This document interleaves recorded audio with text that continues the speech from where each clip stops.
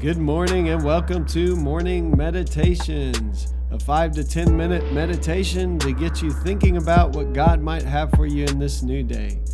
I'm your host, Pastor Nate Cook, so we hope you'll enjoy your meditation for this morning.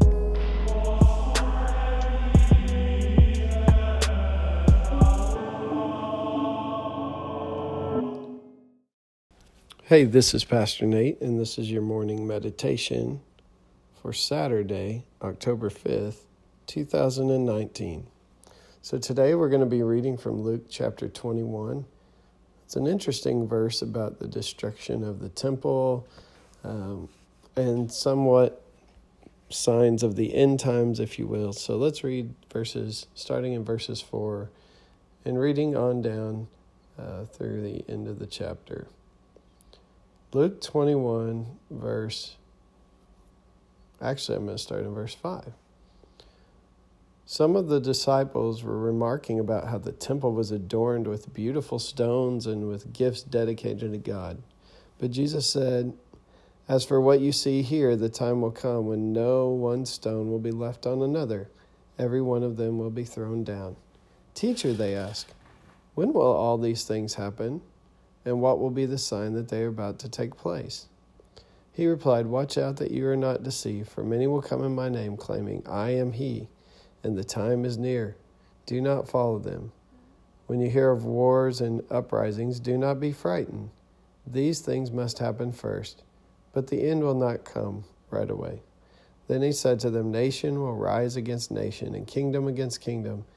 There will be great earthquakes, famines, and pestilences in various places, and fearful events and great signs from heaven.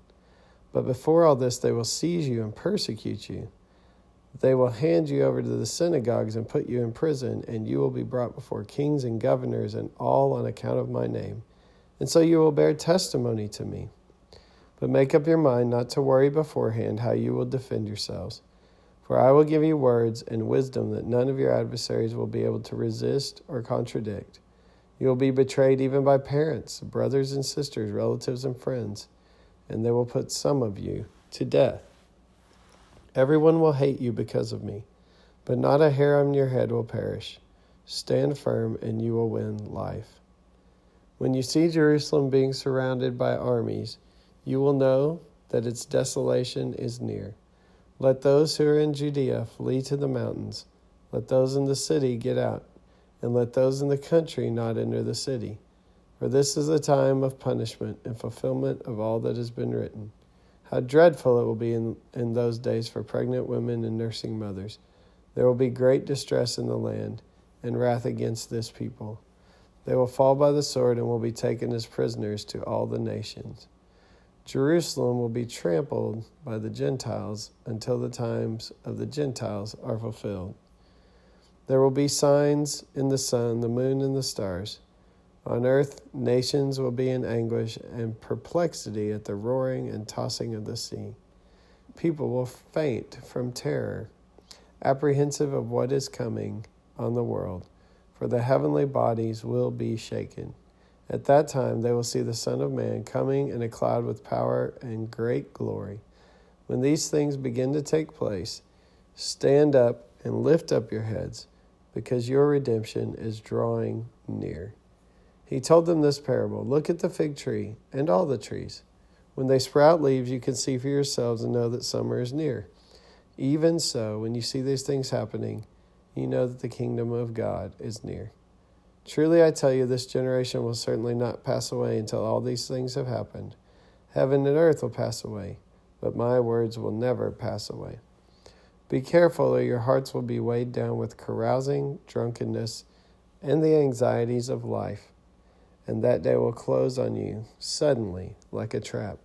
For it will come upon all those who live on the face of the whole earth.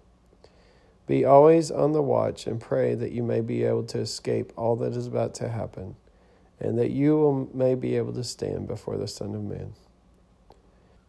So there is a lot in this passage, and a lot of confusion as well, because Jesus seems to be talking about a couple different things almost at the same time. One thing that we know did happen And early in the passage, you can kind of hear the echoes of this, that Rome did destroy the temple. And Jesus is talking about the temple and these magnificent stones that the disciples see, and that they will all come crashing down. And Rome burned the temple in somewhere around 70 AD. So not too long after Jesus had risen from the dead, Rome does destroy the temple. And this would be something that would happen in the generation of those who were hearing Jesus. And that's why Jesus says, before this generation passes, these things will come to pass. But we also see that in the midst of this conversation that Jesus is having, that there's talk about what seemed to be like the end times, like the end of the world, when Christ returns. In fact, when Christ comes back in his glory is kind of what is being pictured there. And so there's definitely two different kind of ideas just being weaved throughout this passage. But there's one central thing that I see as far as the disciples go, is this idea to not be anxious about it and to not worry about what's going to happen before it happens. In other words, Jesus says, when you go before these princes and governors, and when you are questioned and persecuted, and even your own families may turn on you, he says, you'll be given what to say. You'll be given the words to say. So don't sit and fret about this time that I'm telling you about. Live today. He doesn't say this, but that's kind of the implication. And then the same thing at the end, there's this little statement about don't be distracted with anxiety. It's interesting. Anxiety and then carousing and drunkenness are kind of thrown together. I don't know if the anxiety drives you to drinking or what, but those three are coupled together. And he says, don't let the anxiety kind of overcome you or be distracted by all the things going on around you, that you miss being ready for the return of the Son of Man, who is Jesus the Christ. And I think that's something that we, as well as the early disciples, could really hear today, is that it is very easy for us to get distracted and maybe even anxious. I was at a seminar recently, and the seminar was about our smartphones and especially youth culture, and how our young people are less likely to be as concerned about things like, or to be as affected by things like drinking and drugs, although that still happens, but more likely to be impacted like things like anxiety, depression, and suicide. And part of that is all the distraction that we have in our world. And so there's a sense in which anxiety is kind of on the rise in our culture. Maybe it's tied to our smartphones even, is the hypothesis, because we are on them so many hours in the day, and actually they change the way our brain chemistry works. And there's all kinds of study being done on these things that I'm holding right now as I record this morning meditation.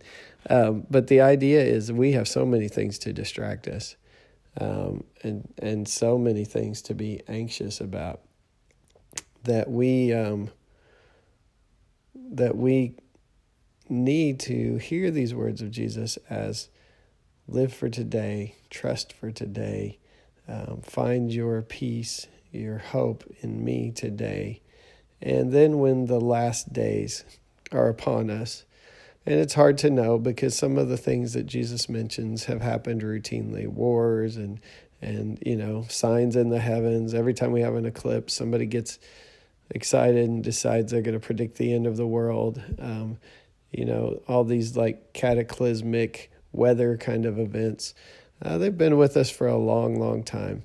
But the best advice I could ever give about what does it mean when the Son of Man returns, how should we prepare, is just to live today trusting in God and not be anxious about the future, but trust that the God who has been with us in our past will be with us today and will be with us in our future as well. Hey, that's just a thought for this morning, and I hope you have a great day. Well, thanks again for joining us for this morning meditation. Hey, do us a favor, rate us on iTunes, or even leave some feedback about our podcast so that other listeners can know how much you enjoy your morning meditations. Hey, have a great day.